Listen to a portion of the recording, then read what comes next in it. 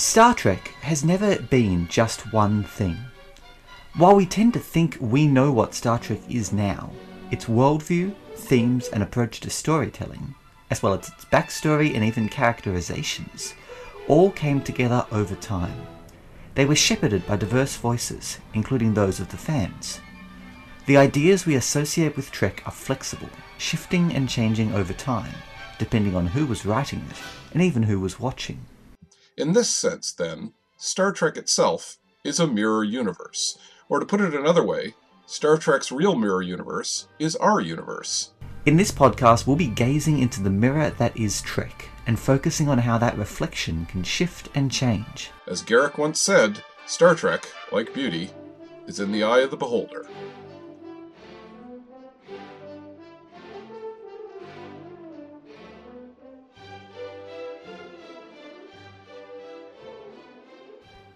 We're both very old men. We have both been Trekkies for a long time. We have been around long enough for Deep Space Nine to have ruined Star Trek forever. We have been around for Voyager to have ruined Star Trek forever. We have been around for Enterprise to have ruined Star Trek forever. And now we're around for Discovery and Picard to ruin Trek forever.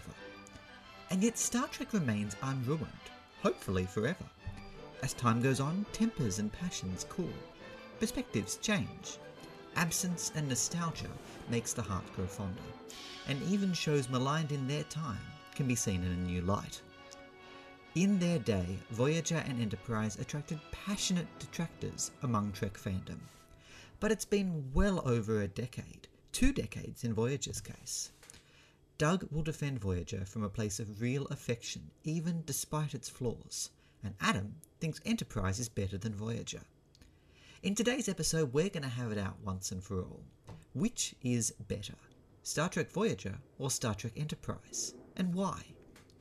Good morning, I'm Douglas MacDonald Norman. Yes, and I'm Adam Prosser. And today, we are going to discuss 2 of the Trek series which have attracted some degree of criticism, especially during their airing in the late 90s in Voyager's case and the early 2000s in Enterprise case. This episode began with a bet between Adam and I. We have both spent far too much of our busy, active lives commenting in reply to at Carl in Space, Carl Garcia's journey throughout Star Trek.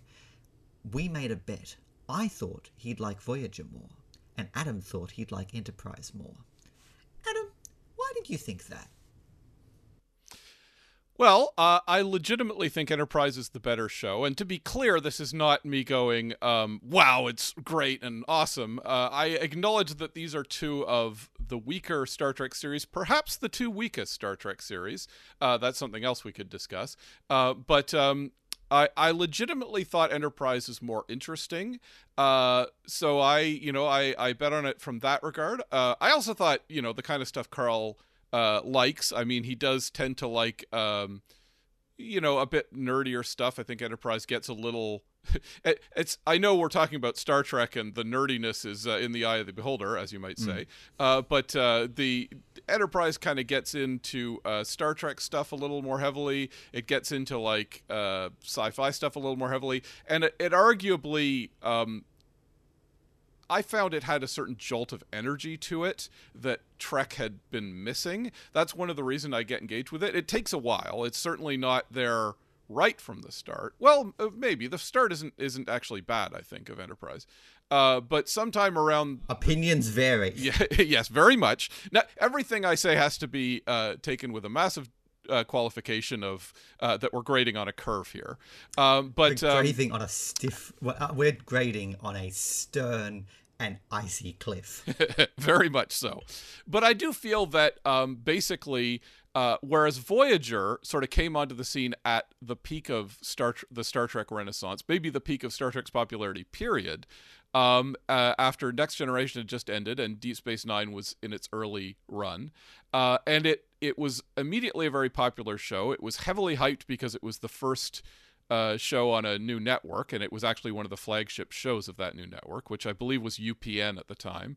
It became Spike. It became other things. I'm a little confused about the timeline in that, but for a while it was the UPN network. So much like Discovery today, Voyager was kind of set up to be a bedrock for this new situation, and it sort of poached, as it were, all the fans of Next Generation. Maybe not so much Deep Space Nine, but all the Next Generation fans kind of went over to Voyager, and it sort of picked up where Next Generation had left off and just kind of kept going for 7 years. And well, of course, every show has to have its ups and downs and has to win over its audience. It was a bit, you could argue it was on rails. It didn't actually have to struggle very much. It's actually one of the most popular Star Trek shows in terms of ratings that ever happened, oddly enough. And I think that led to a certain staleness to the show. Like, there certainly, it's in terms of what the creators could do and what the writers were able to do. With Enterprise, Star Trek was actually sputtering rather badly, and this actually led to them, I think, having to sort of desperately reconfigure the show a few times. There were other factors which we've talked about on other shows, like the fact that 9/11 happened not long after Enterprise premiered. In fact, I think it happened right before Enterprise premiered, and that had an impact on what they wanted to say with it creatively as well. So there was a certain sense of like being very off balance throughout Enterprise's entire run, but especially the last couple seasons, which gives it a far more, despite all of its flaws, it makes it far more interesting to me. You could argue that Voyager is the more polished product, that it does Star Trek well as you'd expect it to be done, but it's safe in that regard. That is, it was safe for the creators. They didn't have to do much to keep their audience and to keep the Trek machine chugging along. Whereas Enterprise was tasked with righting the ship as an engine exploded on fire. And while that certainly led, and that doesn't sound like a very nice thing to say about Enterprise, but it did leave, creatively, it led to I think more interesting places, more enterprising places, you might say. I think we could spend this entire episode making up creative metaphors for where Voyager stands as compared to where Enterprise stands. That Voyager is the Nepo baby born on third base with a silver spoon in its mouth, heir to this enormous fortune, whereas Enterprise is the last scion of this fallen noble house, born on second base that somehow managed to steal first. Or the show constantly trying to come up with reasons to exist and trying to justify its place. I agree with you. I think Enterprise is the meta story of Enterprise. That is not the story that Enterprise is telling, but the story of how Enterprise was made and its constant desperate attempts to retool itself and to try to anticipate what the American audience could possibly want. I agree that is a more interesting meta story than Voyager. The show which was born with a large fortune and which ended up with a smaller fortune. But for my part, much as it's more interesting to talk about Enterprise, and as much as Enterprise consistently tries to do interesting things, I just find it a really difficult show to enjoy, even now. Even with 20 years of Cooled Passions, and even as someone who wasn't an Enterprise anti back in 2001, for all that Voyager is a show with really low ambitions, and as much as Enterprise tries more ambitious things in terms of its structure than Voyager does, as part of its desperate flailing to avoid oblivion, much like Megatron caught in Unicron's web as he tries to avoid being reformatted into Galvatron. Much as that is the case, you can sit down and watch 45 minutes of Voyager and be conscious that it falls within a fairly narrow band, whereas Enterprise falls within a band of interesting experiment to genuinely sub-professional quality. And there are limits to how far you can give gold medals for trying something that in many cases just massively doesn't work. Back to you. That's great. Well, I'd like to, please, I would like to hear you keep going. What is it you think that generally talking about Voyager now specifically over Enterprise? What is it that you think makes Voyager the better show? Like, what would you point to for Voyager? Voyager works as a hangout show in a way that Enterprise doesn't. For all that and I think Zach Handlen in his recaps of Voyager is really hitting this point at the moment. For all that some of the characters really do have one or two notes that they continue to hit for 7 long years, you can tune into Voyager and enjoy spending time with these characters, and in particular with how these characters interact with each other. Enterprise, I think, fundamentally, as much as there are characters on the show who are genuinely enjoyable to watch both for their own sake and how they interact with others, by which I mean Trip and only Trip, Enterprise I just don't think has a sufficient handle on its characters and how they relate to each other as part of an ensemble that you can tune in week after week out of a sense of genuine investment in spending time with these people. Voyager, I do feel a fundamental sense of connection to these characters and how they're played, have a sense of who they are, that I don't think Enterprise ever gets, and that seriously limits the show's ability to get me invested in what happens to these people. What do you... how do you feel about Enterprise's characters? Do you feel a connection to them that I don't? That's actually interesting because I feel like maybe I consume media in a way that a lot of people don't. Of course, I mean, that's not to say, of course, we all tune in because we like the characters and we get to hang out with them and, oh yeah, I want to see what Janeway's up to this week. I think we can disagree with me if I'm wrong. I think we can agree that original series, Next Generation, and Deep Space Nine all had casts that we probably wanted to hang out with more than either Voyager or Enterprise. Would you say that's fair? Oh, actually, I definitely agree about the original series. I definitely agree about Deep Space Nine. I have always struggled to connect to the Next Gen cast. That's partially just nostalgia because of how I grew up, that I consumed Star Trek as a kid through rented videos from Blockbuster Video, and there were just way more Voyager videos than Next Gen videos. But honestly, I prefer the characters on Voyager to the characters on Next Generation. Huh. Yeah. Okay, well, now I started this by saying, well, I maybe consume this differently, but now I'm like, wow, what a weirdo. No. No, I'm sorry, Doug. That just... Let's not throw around the weirdo card on the 14th episode of our Star Trek podcast. Yeah, absolutely. That actually highlights how, yes, it's very much any media, but Star Trek in specific as well is, your experience of it is going to be very personal and it's going to be different for everyone. And that's actually an interesting thing. And I mean, of course, like as a guy who grew up religiously watching Next Generation, discovered Deep Space Nine a little bit later, like I kind of came back to it later. I oddly enough drifted away from Trek a bit during Deep Space Nine, right before Deep Space Nine started to get really good, and I would have probably loved it. But I kind of stopped watching Trek for a while, and I came back, and then I was like, oh, this is great. The original series I didn't watch until quite a bit later in life, but I've since, I absolutely see the appeal, and I enjoy it, and I'm into the original series. So I've got these different sort of, and that's true of Voyager and Enterprise as well, like I came back to them later, just like with Deep Space Nine. So, we're all, and whereas in your case, you've got this beloved childhood with Voyager. Next Generation, I actually sort of agree with you, despite having grown up absolutely immersed in Next Generation and having it be a huge part of my childhood and having this relationship with it. I kind of agree the characters aren't always the most relatable. Like, Deep Space Nine and the original series have probably the most relatable characters.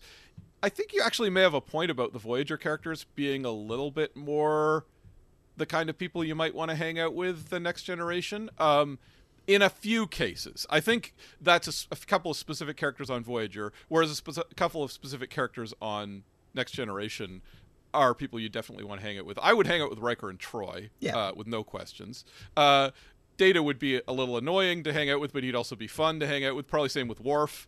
Dr. Crush is chill enough as far as it goes. But you're right. You get to a point where you're like, yeah, these aren't my pals. They're interesting people to watch. Versus Voyager, you do have characters, almost all of them at some point have I'd probably hang out with them. I think B'Elanna might be a bit much, but otherwise, and Janeway herself actually, but yeah, otherwise they're all fairly and that's not to say they wouldn't be interesting to talk to.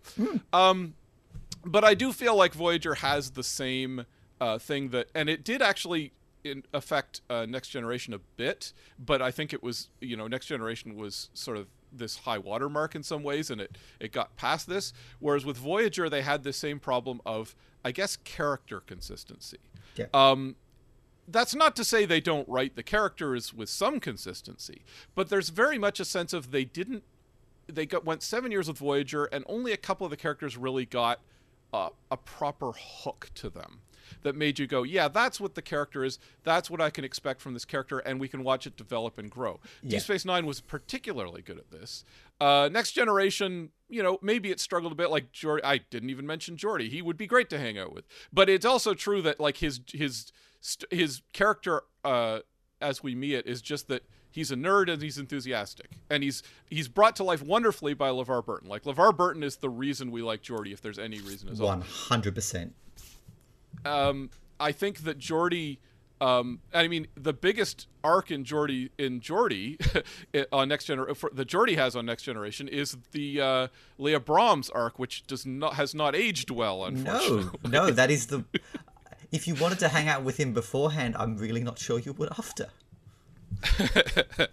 And they never found him or Dr. Crusher like an arc, and even Troy a little bit, and even Riker a little bit. They never sort of found, well, here's this developing hook. I'm not saying he needs to have a big ongoing storyline, but you look at what happened with Worf and with Data. They had ongoing concerns and that fed into either smaller stories and sometimes even larger stories. I mean, Worf's personal problems became the whole galaxy's problem at a certain point to an extent, both on Next Generation and Deep Space Nine. And that kind of thing was done on Deep Space Nine. So in Voyager, I feel like there's Janeway, and even Janeway only to a limited degree. There's Torres, there's Seven of Nine, and there's the Doctor. And they try with Paris, and I guess I'll give them credit for Paris. Yeah. But almost everyone else on the show, and Chakotay is really a problem with this, they have a real hard time locking in to what they're doing exactly with that character. And it just becomes, well, this week it's this, and that week it's that. Like, there's no consistency as much as there should be on that, I think. I'd agree with that. Sorry. No. Sorry to cut you off, but look, I'm not going to defend the character of Chakotay, where he starts out, where he ends up, and the long, interminable space in between. I think I've said this before, that I think Voyager really suffers from how we consume TV now. Or even from... The only way to consume Voyager is basically the way that I consumed it as a kid, which is in 2-episode blocks drawn at random from a suburban blockbuster in the far outer reaches of Sydney, in which it is completely unpredictable and random which 2 episodes you will end up with, based on what the very small number of other Trekkies in town have already gotten out from that one suburban blockbuster. You might show up and the video on the shelf will be from season 1. You might show up and the video on the shelf will be from season 4. You might show up and it'll be the finale. You don't know. But in this wild and crazy gambling that was teenage nerd life in outer suburban Sydney in the 2000s, you at least have some... the fact that they evolve in unpredictable and random ways from episode to episode is less of an issue because the whole thing is to some extent unpredictable and random. But also it makes you don't notice the fact that there is less progress from season to season, or that in some cases like Chakotay, there's no real progress from season to season. It's a good show to be consumed in that way because, like I said, it's within a fairly narrow band of quality. You have some idea what you're going to get.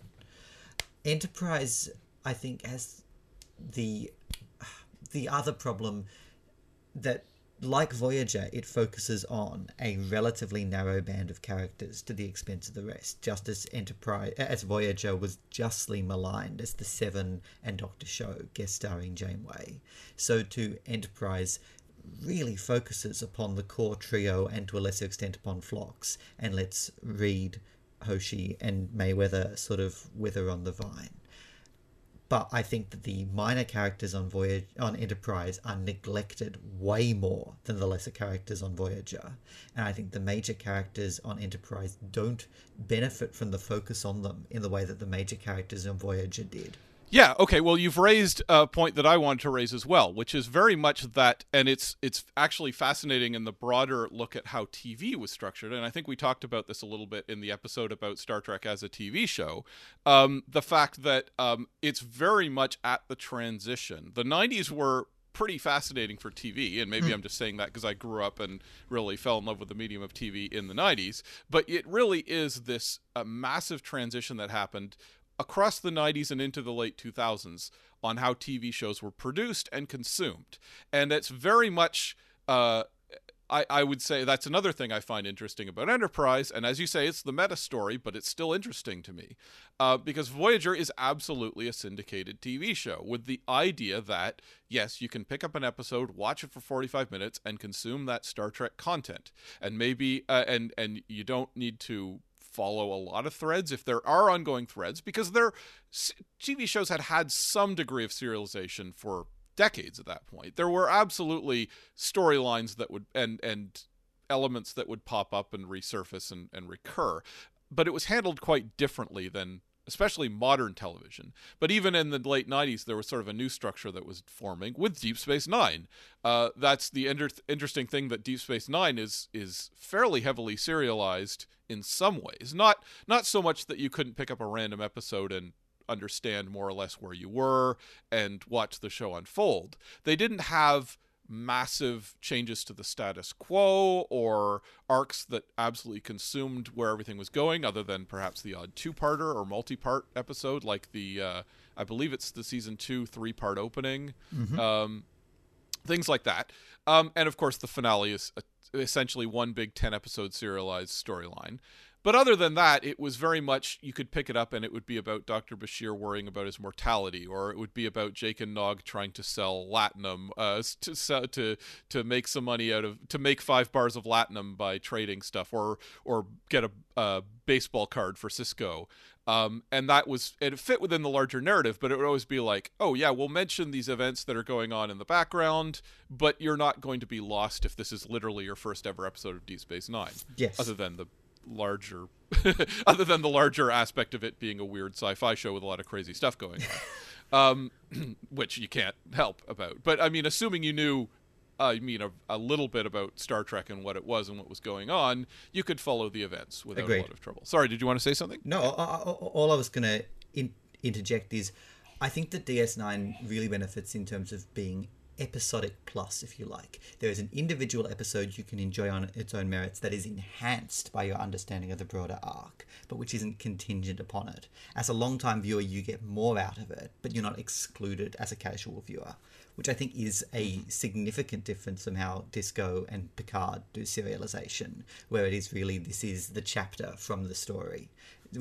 Right. Deep Space Nine never forgets that this actually has to be an episode with a beginning, a middle, and an end, that a casual viewer might not get the same experience, but they will get some sort of a meaningful experience. So, cut you off. Continue. No, that's exactly right. And I would argue that that's the thing. Deep Space Nine is still early enough in the transition. And I don't even want to make it sound like, well, this is a transition towards something else. It was a way of doing television, which I really like, and I actually think it's almost an ideal way of doing it. I would like to see... we talk a lot about how overly serialized television is, but I actually did get frustrated in the early days when every show would just be a big reset button every time. Again, I think we talked about this. You'd just be like, well, I learned a lesson this week, and I'll forget it next week. That kind of thing. We blew up a planet, and we're never going to mention it again. That kind of thing would happen in older TV, and it could get pretty frustrating, and I think it is good that, and especially given the nature of TV, I think it's good that it moved on and became a different type of medium in some ways. Which is why exactly and I think Deep Space Nine is almost a perfect middle ground, where it is standalone stories, but they're nodular. They fit into a larger ongoing narrative.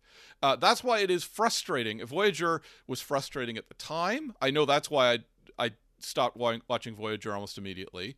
And but even decades later, finishing Deep Space Nine and going, well, now I'll watch Voyager and see what it's like, and going, this is really frustrating because not only are they not picking up the torch where Deep Space Nine dropped it, they are actively sort of fighting their own premise in many ways by not acknowledging development and growth of even just the characters, let alone the storylines and the ideas that they're throwing in. There are serialized aspects in the manner of Deep Space Nine, but nothing like, oddly enough, the one thing that Voyager does maintain, which I do like, is the fact that as they move through the Delta Quadrant, they encounter other races and cultures, which they, of course, have to leave behind. So, you're going to see this race for a season, and then you're not going to see them again because they've been left behind at the other end of the galaxy. And at least in one case, on the other side of Borg space. Sort of. I mean, mostly, yes. We do see quite a few Herosian and Talaxians in Season 7, despite the fact that they are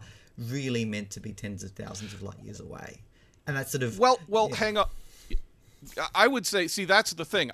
You can see them coming up with ideas for why a certain race would have to stick around and the Herosian are very clearly that, even though they didn't use them to their full potential. But the fact that the Herosian are hunters and they're determined to chase their prey makes you go, oh, okay, well, the Herosian are going to stick around and follow the Voyager all the way home because they are a race of hunters. That actually makes perfect sense, and they could have kept using the Herosian throughout the run of the show. There's a couple others like that. I'm trying to think. I mean, obviously the Borg have their super powered speeds, and famously Q can show up whenever he wants to. There's a few like that. But I would argue that, and of course, yes, there's always a little, there's always loopholes, like the Talaxians showing up in Season 7 for Neelix's farewell. Yes. But they put thought into it, is my point. It wasn't just arbitrary. Is that's all I'm saying. No, I agree with that. I'm not objecting to Herosian showing up, or to Talaxian showing up in Season 7. It's not a big deal. I just like the fact that there's a sense of progressing through the galaxy. That's the one thing that I really appreciate in terms of serialization. But then, in every other respect, I mean, there's, and it's not that everything has to be serialized, but it takes away from the drama, and it takes away from the character growth, and it takes away from things that could be developing over the course of a season or two.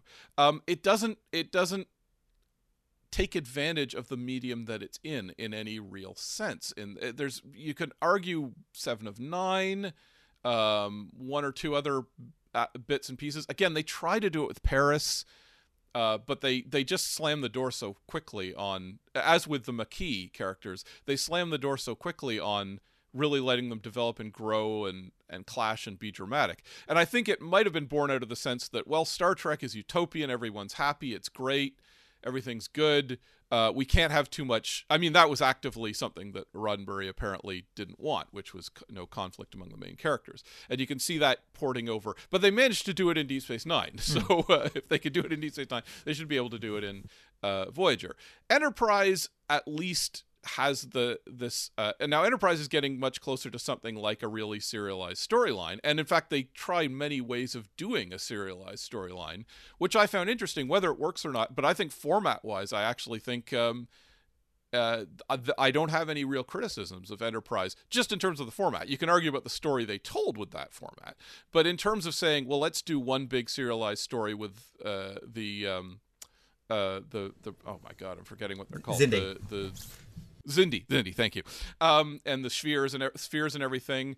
That was well done just conceptually, and then having a series of 3-parters or 2-parters and 4-parters in the final season was a really cool move, and a Doctor Who model, which we've never seen since in Star Trek or anywhere else. I think that's a really neat way of handling it. But it does show that that's how the how television was evolving as those two shows were on the air. Yeah, no, go ahead. I equally find that transition from a syndicated episodic model to how we consume TV now in a streaming serialized way to be absolutely fascinating. If you haven't read it, Alan Sepinwall's book, The Revolution Was Televised, I think is a really, really neat exploration of sort of the key TV comedies and dramas of the late 90s and 2000s, which prefigured that shift towards the prestige TV model. And one of the shows that he picks as part of this is Battlestar Galactica, and in the context of that, he discusses Deep Space Nine as one of the key moments in shifting how we made and consumed TV. It's a really excellent book on a really interesting topic.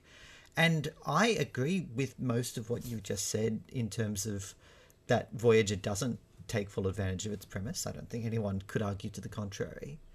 And I definitely agree. I really like the way that Enterprise Season 4 is set up. I think that the idea of, like you said, the Doctor Who model of short serials is a really interesting one. And one that, if anything, I think it makes it easier to tell self-contained stories as part of a 3-part structure, in that you have the beginning of the story, the middle of the story, the end of the story, but each of them can have their own components, as opposed to being sort of flattened out as part of a much longer narrative. And that, I do have a complaint about how Season 3 of Enterprise is structured. I don't think the idea of telling a season-long story is a bad idea by itself. I do think that if you're going to do that, you need to have a season's worth of story to tell. And Season 3 of Enterprise, at the time, I recall, was really well received just because there was that desperation for Star Trek to at last try something new after how incredibly aesthetically conservative Voyager had been and seasons 1 of 2 of Enterprise had been. But watching Season 3 of Enterprise now, I think you can really see the seams, that it's really awkwardly paced, with a lot of the actual plot sort of taking place in the latter half of the season, and with digressions at the early part which seem only barely related to what else is going on. That you have a seasonal arc that doesn't have enough plot to sustain the whole thing, and that doesn't really have enough reason to that doesn't take advantage that you do have a whole season to flesh out who the Xindi are, because it does boil down pretty rapidly to, there's the good Xindi, Degra, who looks like us, and there's the bad Xindi, Dolim, who's a scary lizard, and there's the special effects Xindi, who don't do much of anything, and that despite brief attempts to bridge the gap between the good Xindi and the bad Xindi, it does fairly, in terms of plot, there's just not an awful amount going on. And you could chalk that up to the fact that this was the first time they'd tried something like this. But I just feel that if you're going to spend a season doing something, you have to have a clear idea of what you're going to do with it and how that story is going to evolve. Because as it is, the whole thing just feels like a massive missed opportunity, and like butter spread too thin over too much bread. Well, I don't fully disagree with you. I absolutely understand what you're coming from. I kind of disagree, but I think, or I kind of agree, but I think the context, the perspective from which we're looking at it, might be important to consider here. Because, again, we had seen some serialized shows in, I guess, 2003 when this aired. And we weren't far off from... I guess Lost hitting the airways. I think that came around 2006, 2007, something like that. I think so, yeah. Oh, and, actually, which I would say is... It's like 2005, I think, because I think Yeah. Oceanic 815 crashes before the presidential election. The 2004 presidential election. So it started in 2004. Oh, okay. So there you go. Yeah. But nevertheless, it was just, and I would say Lost was pretty revolutionary for genre television in that regard. There were, again, as we've already said, Deep Space Nine. I think, honestly, Buffy the Vampire Slayer, I think, was crucial. And again, that's a show where you see, and I think I mentioned this in another episode, those are two big shows that I think show different models of serialization that are still nodular. Buffy was very nodular. It had a bit more of an ongoing arc, but each episode was very discrete and ETE, and told its story as a self-contained story that would maybe lead into the next story. That was kind of how it tended to work. And then there'd be an ongoing like villain or so forth like that. Lost was the show where it was chapter by chapter, but it was still somewhat discrete because every episode was built around flashbacks around a single main character, which was a smart choice because it made every episode be, oh, this is that episode where this happens in this timeline, which is the flashback timeline. Even though most of what's going on is sort of ongoing. To a certain degree. But that's before Enterprise did, or that's after Enterprise did season 3. And I think the context there is important to understand is that they still wanted to tell Star Trek discrete stories in season 3. Consider that in season 2 of Enterprise, or for that matter in any given season of Next Generation, there are background events. There are things happening in the story, like, for instance, the Klingon Civil War and the ongoing threat of the Borg and the conflicts with the Romulans and even the who knows when the bluegills from Conspiracy might pop up someday. Any day now. But it never happened, but it could. It's not impossible. Discovery did a season that was based around like the galactic wall from the very first or the second pilot of the original series. So I mean, who knows when they can choose to call back to this stuff. But I do find it but I think in that context it was simply a case of we are going to dip a tiny toe in the kind of serialized storytelling that seems to be developing in TV. But we're still going to leave lots of room for discrete storytelling. And in doing so, we are going to up the ante on the events of Enterprise, because they're still going out and exploring and talking to other races, dealing with contentious and hostile races, and in an ongoing political conflict, which is all stuff we'd seen on Star Trek before. It's just tied to a story that is foregrounded to a certain degree. So as a result, yes, you're right. If all you care about are the spheres and the Xindi, it is poorly paced. It's not exciting. It's like, oh, when are the Xindi going to show up? And that's just how television has evolved. We're now like, oh, when is the mystery box going to get opened? When is the next thing going to happen? When is it going to be developed?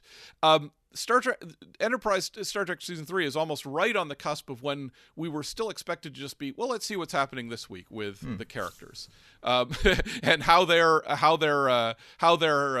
dealing with life and their various problems, which it still was to a large degree.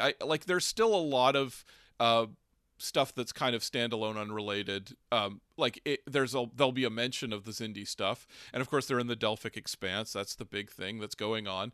But it's all basically, this week this happens, and the actual plot episodes, as it were, the mythology episodes, as Star Trek as X-Files like to say, are scattered throughout the season. There's probably 7 or 8 of them if we don't count developing the Xindi, which tended to happen. And the Xindi, it's almost just a case of like the Xindi are a race that we meet that week, except we've planned it as part of the larger story. Like if we deal with what's going on with the Simian Xindi this week, it's like, yeah, but we've already introduced the Simian Xindi and we knew they were going to encounter them at some point. So now we're actually seeing what their problem is. But they could have been a race that came out of nowhere in a previous season of Star Trek, as it were. Maybe that's a weak defense of season 3. I'm not holding it up as great. I do prefer season 4. But I just do think that it was because it was such a time of fluctuation for TV. I think you have to cut it some slack in that regard, and I think if you view it through that lens, it becomes more interesting and better in that regard. Yeah, no, I totally take your point in that regard. That yeah, it has to be graded against a background of this not having been done before. It's like rewatching. It's like the Seinfeld effect. Stuff on Seinfeld that these days seems old hat was revolutionary in its time, and it seems old hat because everyone's done it since. And no, I give Enterprise points for its ambition in that regard. I think that if it had pulled off the idea of balancing what are the characters up to this week with the broader arc, that would be a really laudable thing to try. Because you're right, the broader arc can't be the only thing going on. It can't be a purely plot-driven show. I think the reason why I am focusing on the broader arc is just because there's so little going on in terms of character interactions. It's such a mirthless show. I think of all the Star Trek series, Enterprise is by far the worst when it comes to humour. either humor in terms of what's amusing to us as the audience, but even just the characters making each other laugh and the characters enjoying each other's company. Part of that, I think, comes from the disastrous decision in the first part of the first season to make Archer such a dick to T'Pol, which both plays out terribly and plays so poorly with the fact that Scott Bakula is the world's most affable man. That you choose an actor who is capable of being so charming and so disarming and shucks down to earth and make him play this stiff George W. Bush-esque legacy baby who is driven entirely by resentment. And I think that you're absolutely right that the Buffy format of a show that uses a broader arc as a broader structure for individual adventures in which we spend time with the characters on individual, discrete time together is a great idea. Where Enterprise fundamentally fails to fulfill that is that fundamental failure to develop the relationships between the characters and to develop our investment in them as people and develop investment in them in their relationships with each other. The exception to that, I suppose, would be T'Pol and Trip and their relationship with each other, which is, I think, the lasting legacy of the show, and I think the one thing that it generally does pretty well. I do really like what they tried to do with Trip and T'Pol, and I really like Jolene Blalock and Connor Trinneer as performers. But that alone, I don't think, can sustain 24 episodes of just not that much happening on either the micro character level or the macro plot level. Okay, well, here's where I think I've hit a point where I disagree with you to a certain, relatively strong extent. Okay. And it's not so much that, I love Archer, he's so great, because it's not that at all. I think what they were trying to do with Enterprise, and again, this is what makes it interesting, and this is another aspect of TV that was starting to shift around the time that Enterprise first hit the screens, which is that we were no longer it's been a staple of TV for decades that the hero, especially in an action or science fiction show, was usually the greatest guy in the world. He was meant to be the most likable hero you could possibly have, and that's actually not surprising, because if you want your audience to tune in week after week and hang out with someone, you want them to be a reliable, comforting figure. And Star Trek in particular is usually about space dad and sometimes space mom. It's someone who will make the decisions that that you can trust and that you look to them for heroic leadership. That is a staple of Star Trek. Someone in the AV Club back in the good old days mentioned, I think they were talking about Babylon 5, but they talked about the degree to which sci-fi, and especially TV sci-fi, was about the wisdom of the patriarch. And even if the patriarch in question is a woman, as with Janeway, that's broadly true about Star Trek. I would say, though, that what they were trying to do with Enterprise is a little interesting, because it's not an anti-hero drama. Please do not misinterpret me as saying that Enterprise is an anti-hero drama. However, we had at that point a couple of years of shows, especially the prestige shows, like The Sopranos, Deadwood, and a few others. And in fact, if you go back to the 90s, there was a show on Fox called Prophet, which was about an absolute monster of a human being, and that prefigured a lot of the shows that we watch nowadays, where he was just absolutely evil and vile, and that was the point of the show, and which was way ahead of its time in that regard, if you like. I don't think Enterprise was interested in doing an anti-hero drama, but I think it's very much part of the concept of Enterprise that Archer and the rest of the gang, but actually especially Archer, because he's the focus, are not meant to be these wonderful, strong, heroic types like we see on every Star Trek. They are the people who are evolving into the wonderful, strong people that we see on Star Trek all the time. And they are still figuring it out. And they are quite literally meant to be humanity after it's gotten its act together to a degree, but is still figuring out how everything is going to work in this strange new utopian Star Trek world. And we are maybe a generation or two into it only. And while we've certainly solved world hunger and the nations of the world are at peace, we're still human, we're still people. And we're also seeing all this in the context of the immediate post 9/11 Bush years. Yes. So I think it's actually very much on purpose that Archer is a very flawed character. And you can see crucial points, even before we get to season 4, which is the big turning point on this, where he is realizing that maybe as a human he needs to grow and he needs to become someone different. There's a big episode where he finally swallows his pride and works with the Vulcans, and they save this one ship that they had been fallen to fighting over. And it's very clearly meant to be a case of, all right, Archer, you've got to get your act together, you've got to swallow your pride and work together with the Vulcans. And for that matter, the Vulcans themselves, because as we see in season 4, they hadn't fully become the Vulcan race that we get to know and the Vulcan culture that we get to know in later Star Trek either. They're much more bureaucratic, they're much more science-focused. Their more spiritual side had been suppressed, and which is what we see with like Leonard Nimoy, and that was his addition to Spock.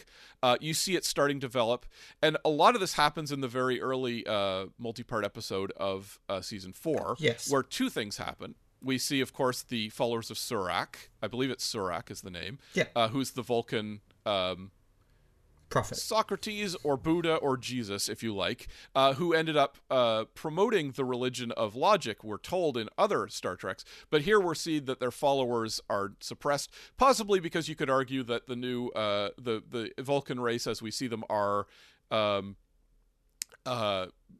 atheists, like new atheist types. They don't want anything spiritual, even if it advances their cultural ideas.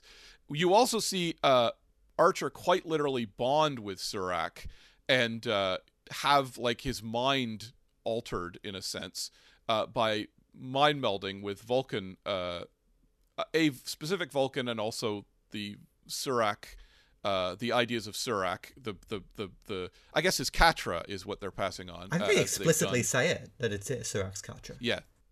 Right. So Archer quite literally is a new atheist, if you like, who gets handed Buddha's who gets to be the reincarnation of Buddha for a day, and it clearly changes him, and that was very clearly the intent, and I think it happened so early in season 4 because they went, okay, we're ready to see Archer evolve and become a better person now, with him having been a bit of a flaw. But I think the show is aware of this. I think it's very much what the show is trying to do, and I think it's successful in that regard. There's other aspects here and there. Sorry, I won't keep blathering for too much longer, but there's other aspects in there, for instance, most particularly the character of Malcolm, and I'm like the only person who kind of finds Malcolm to be a compelling character, I think. Yes. But the fact that he is a cipher, yep. But I do like the fact that he is kind of a relic of the old world. He's a cipher. He's a guy who doesn't want to be part of it. Oddly enough, I think in making him a person who doesn't want to get along with others, who has trouble operating in a group, which is something I can relate to. They've made him a more compelling character than some of, for instance, the Voyager characters, who are supposed to be nice and lovable and compelling, but don't have as many distinctive traits. Whereas with Malcolm, his distinctive trait being that he's supposedly non-distinctive, ironically, makes him distinctive, I think. And I think they are helping him to evolve. Again, in season 4, they start to deal with him being the proto Section 31 guy.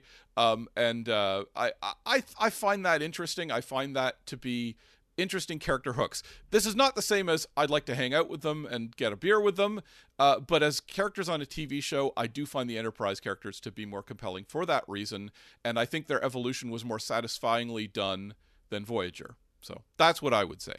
Over to you. So here's the bits I agree with. I totally agree that the season 4 3-parter about the Vulcans is really good. I think it is a example of Enterprise achieving perfectly what it's setting out to do, and I think it's as good as the show ever gets. I really like that 3-parter about the Vulcans.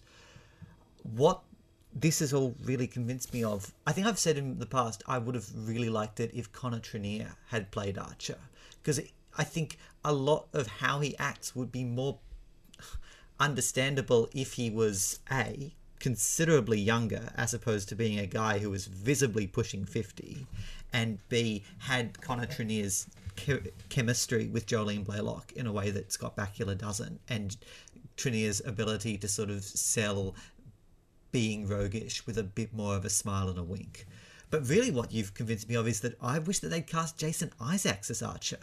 Because I really like how Isaacs plays Gabriel Lorca even prior to him becoming pure evil, as someone who is, you know, the Star Trek Captain Gone Bad, or someone who is, in many ways, Lorca, prior to the twist that he's from the Mirror Universe, is sort of an example of what they're trying to sell with Archer in season 3. Someone who is who does have that charisma and that magnetism, but has visibly been jaded and lost his way, and who is struggling to find his way. And I think Jason Isaacs sells that, because that is the Jason Isaacs experience. Whereas I just think it's fundamentally anathema to Scott Bakula's strengths as an actor. I think that, look, I really like the idea of seeing how we get to Star Trek, and having, if not an anti-hero drama, a show with more complex characters, with someone who we don't necessarily identify with their choices, and someone who isn't necessarily held up as a moral paradigm, but who we are nonetheless invested in and want to root for week to week. And that's fundamentally where I think Archer falls down. It's not just that he's a bad person.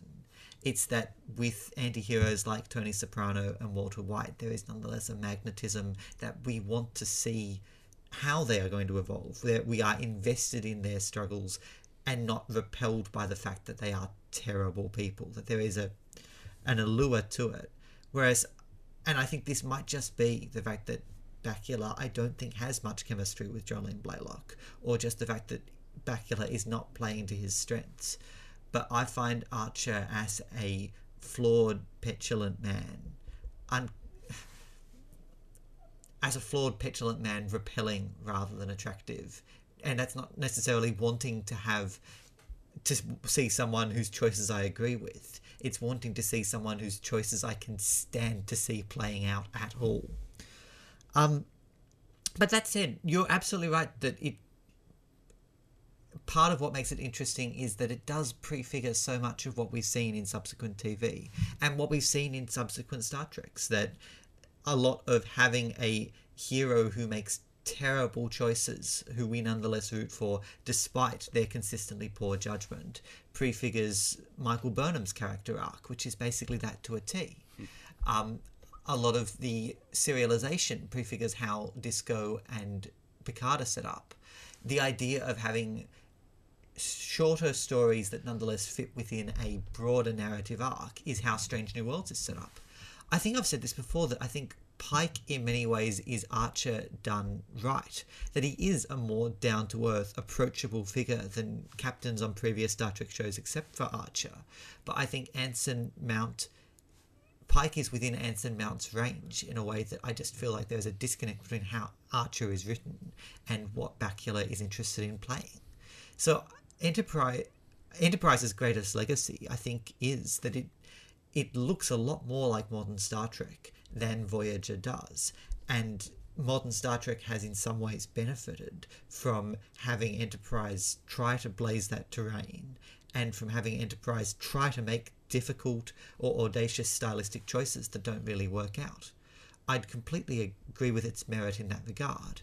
I just don't want to watch it, because it's a lot of what it does well. Later Star Treks have done better. Yeah, I think what we're seeing come out of this is very much that it depends what you want out of Star Trek, and that's what's gravitating you towards Voyager and me towards Enterprise, in as much as it's doing that. I have never, honestly, I've never. It's not that I don't like characters in my entertainment to be likable and to want to hang out with them, but I've never personally had a really strong desire for that. I do like shows about and movies and things about dislikable characters. This is something I've actually noticed because I've been watching a lot of movies with friends lately and being like, oh, we should watch this classic movie, and then watching it and realizing, boy, everyone in this movie is really unlikable, but it's one of my favorite movies. Barton Fink is one example of that. We came back, and the Coens in general actually have a lot of non-redeemable characters. When we watched Chicago, I realized, yep, they literally have no one in that movie or that stage play is likable. Like they're all maybe the exception of John C. Reilly's character, but yes, Mr. Cellophane himself. Yeah, that's right. He's okay. And it's never bothered me. Of course, I want to see nice characters. I also love stories about good people who do good in the world. You do need that as well. But I've always been completely able to engage with stories about even the most dislikable, hateful characters, if I feel like I'm on the wavelength of the creator and what they're doing. And I think yes, I think that's a crucial thing, because so again, we're sort of disagreeing about what Enterprise stands for here, I guess, but I do feel like I got what they were doing with Enterprise, and therefore it was okay that Archer could be a bit of a mess, could be unlikable. Same with some of the other characters on Enterprise. With Voyager, I don't feel like they had that kind of engagement with the characters, and with some other things, to be honest, sometimes with Discovery as well, I feel like they don't quite understand how dislikable they've made Michael sometimes, which is the problem. If they knew and they were fully engaged with that, she'd be a great character. And I think that she sort of accidentally stumbles into being this flawed character that is that makes it less satisfying as it could be otherwise. And this sort of now we're sort of spreading into something we should probably start to lean towards wrapping it up, but I am there was one other aspect, and this is kind of touching on it, that I would like to talk about, which is the politics of both shows, both the personal politics, yes, and the larger sort of, again, what was going on in the world, because Voyager was a end of history era TV Trek show, as we discussed, and Enterprise was very much a post 9/11 show. I do know that, again, talking about Carl Garcia, he very much interpreted Enterprise as pandering to the George W. Bush crowd in some ways, which I think is fair, but I do disagree with him on some other levels. I think it was trying to push back against that kind of impetus that took place at the time. And Douglas, I know you've said, now we're playing devil's advocate here. I know that you had a whole thing about Voyager when Carl was watching Voyager, about how you felt that some of its politics in regards to, I guess, genetic manifest destiny and nature versus nurture were not the greatest. Would you care to elaborate on that? I really, really, really dislike everything inherent in the episode where B'Elanna is split into her human half and her Klingon half.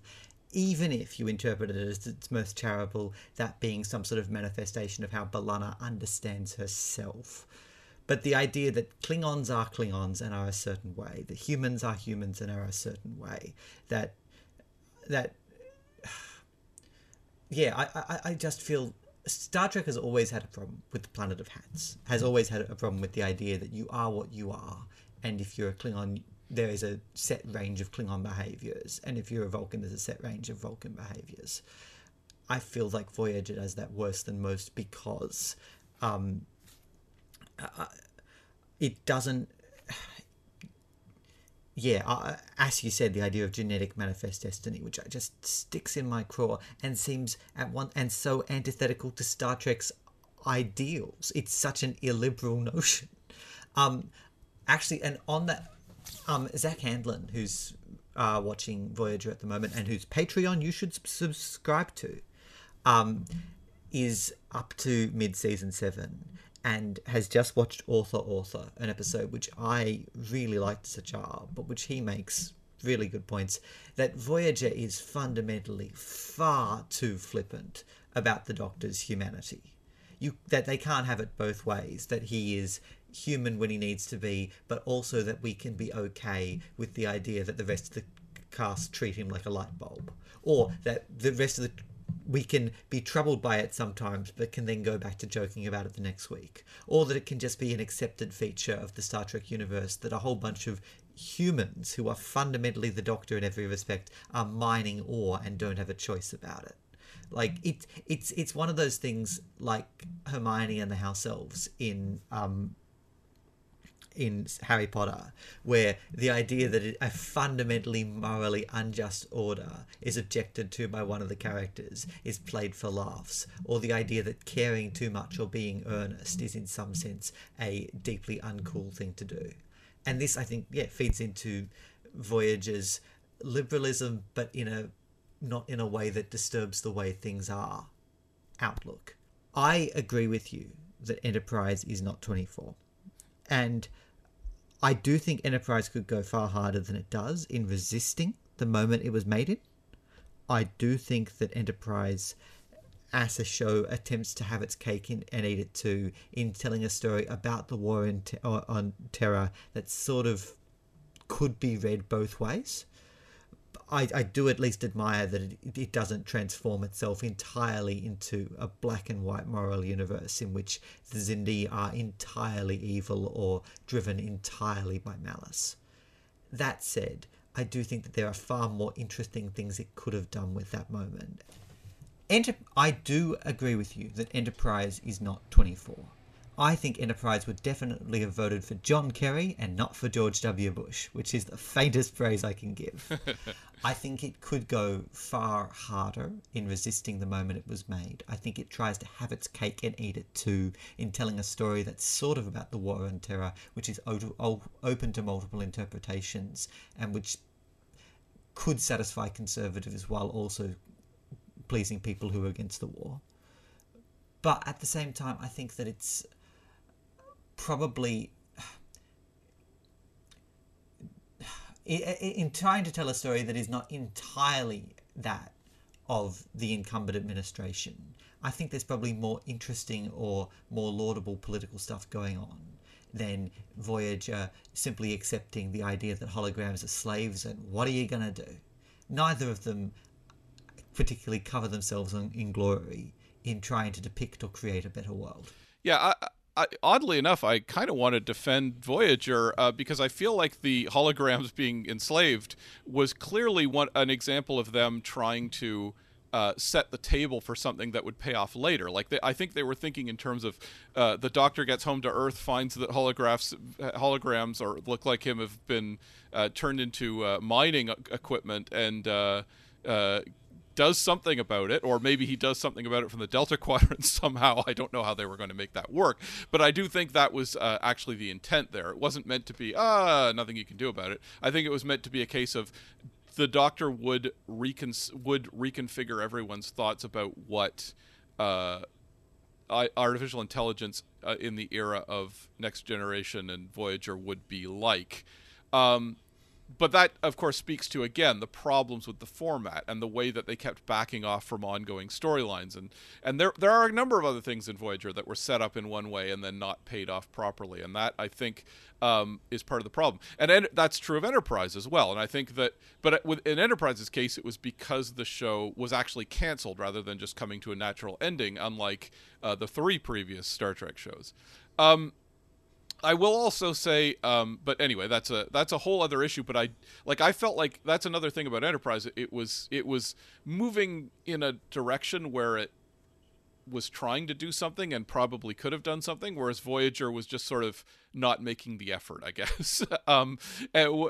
So I think that's one of the other things, and it's hard to give Enterprise praise for not doing something that they had intended to do, but I feel like the intention and the plan was there in a way that it wasn't there for Voyager necessarily.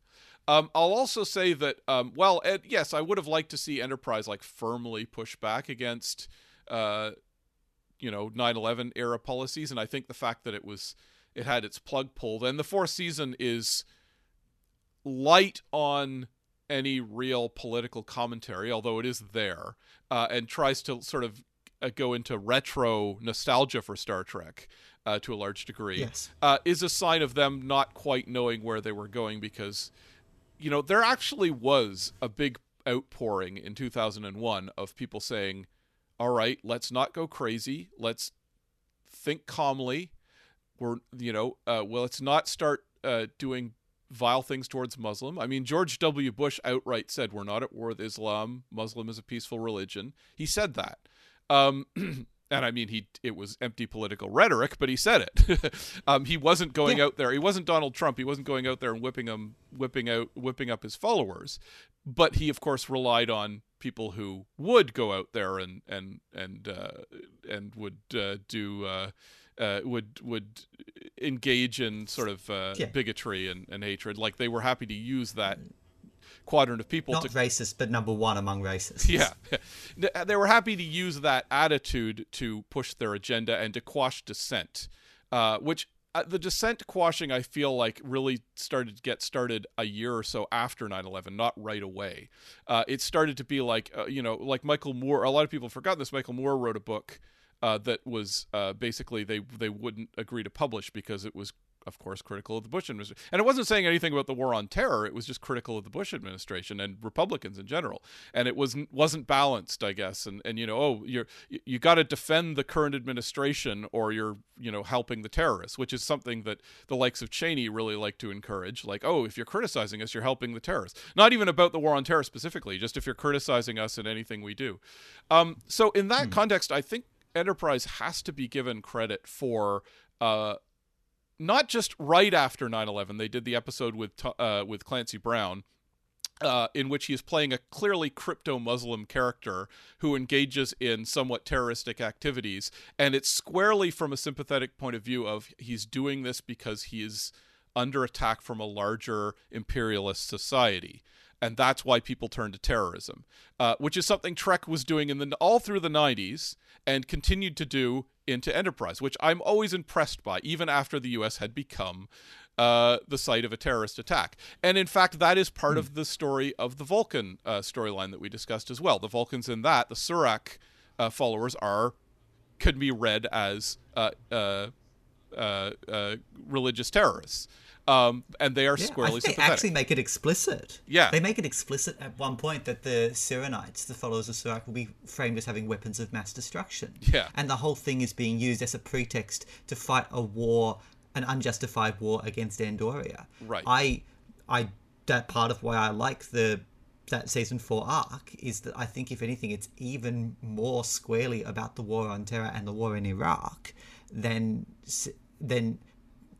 I mean, while season 3 is not subtle about being about the war on terror, I think that arc, there's really, really clear and explicit parallels, and that it doesn't play it both ways. It takes a really clear moral standpoint. It's on the right side of history. Yeah. And I mean, it's tempting to say, like, it's funny because as bad as political discussion has become in the year of our Lord 2023, it is worth noting that saying something like what we just said is pretty mainstream opinion in a lot of ways. And like to actively criticize from the left, from pretty far on the left, things like war, things like the capitalist system, is far more mainstream and far more acceptable depending on what channels you use. Maybe not the major networks, but it's something you can certainly say, and that opinion is out there to a degree that I don't think it was in the early 2000s. And it wasn't even just because of 9/11. It was just because of the media markets were so consolidated, and there were only so many, the internet hadn't sort of taken over and social media hadn't taken over. And as a result, I think what Enterprise is doing in that context is not, it's not as muted as maybe you're making it out to be. I think it was actually a pretty squarely, for the time, strong statement of purpose, and so I do feel like we have to give it credit for that. I don't, I think you're right that they do sometimes go, oh yeah, let's not piss off conservatives too much with that show, but I also think at the same time they knew what they were doing, and the people making the show weren't, as you say, 24. No, I definitely take your point. I will say, okay, one other thing, you did have a point here that we didn't directly discuss. It's politically related. The fact that the two shows' depiction of women, and I do have to give it to Voyager there, because Voyager is the show with the larger, stronger female cast. And I saw that in our show notes, and I was like, we've been recording for an hour. If I were to start complaining about Enterprise, and in particular Enterprise's extraordinarily juvenile, groan-inducing approach to sex and sexuality, we would be here for another hour on this beautiful Saturday morning. Suffice to say, Enterprise may come from after Voyager. It feels like it comes from another world in terms of the cheap titillation and everything about the decontamination chamber and everything about the depiction of female bodies in the show. Enterprise has really serious problems with how it approaches gender and sex, and that to me is part of why I could not in good conscience recommend Enterprise to new viewers, because that belongs in the past. Yes. Well, let's say for now, I basically agree with you, and so we have found common cause. We have agreed on this fundamental thing that we came in at odds about. That Enterprise is not great on is not a great feminist show. Progress. All right. Well, we should probably wrap it up right there. Did you have anything else you wanted to say, Douglas, before we stick a pin in it? I still don't have anything to plug. I'm about to start a PhD, which is very exciting, but which doesn't really lend itself to promoting any of my ongoing current activities. If I do write anything that I'd like you to read, I will promote it, because so far most of my articles have had more writers than readers. Adam, what would you like to plug? Well, I of course would like to plug my other podcast, What Mad Universe, which is you can look for it on Spotify and all the other major iTunes, all the major podcatchers, which I do with Philip Rice. We talk about various exciting the origins of sci-fi and various pop culture tropes. I have a website. I guess I don't usually plug it. Phantasmic Tales with a PH, PHANTASMIC, tales as in stories.com, where you can purchase some of my comics. We're trying to work out something because Comixology has exploded, but there are some of my comics available there. And there's also a website called heroeslive.tv, which you can go to, heroeslive.tv, which is a streaming site for both movies and comics, where I am the comics editor. There are a number of... you can subscribe and read all kinds of good comics. You can also buy the comics individually if you like them, digital form. So you should definitely check that out. And I'm hoping to sort of merge those two in some ways going forward. It's going to be an interesting year, and I'll have a lot of projects I think to plug in the coming years, comics-wise. But for now, I can't say too much about that. But check out heroeslive.tv, and I think if you like comics, there's some good stuff there. Outstanding. Live long and prosper. And I'll see you on the flip side.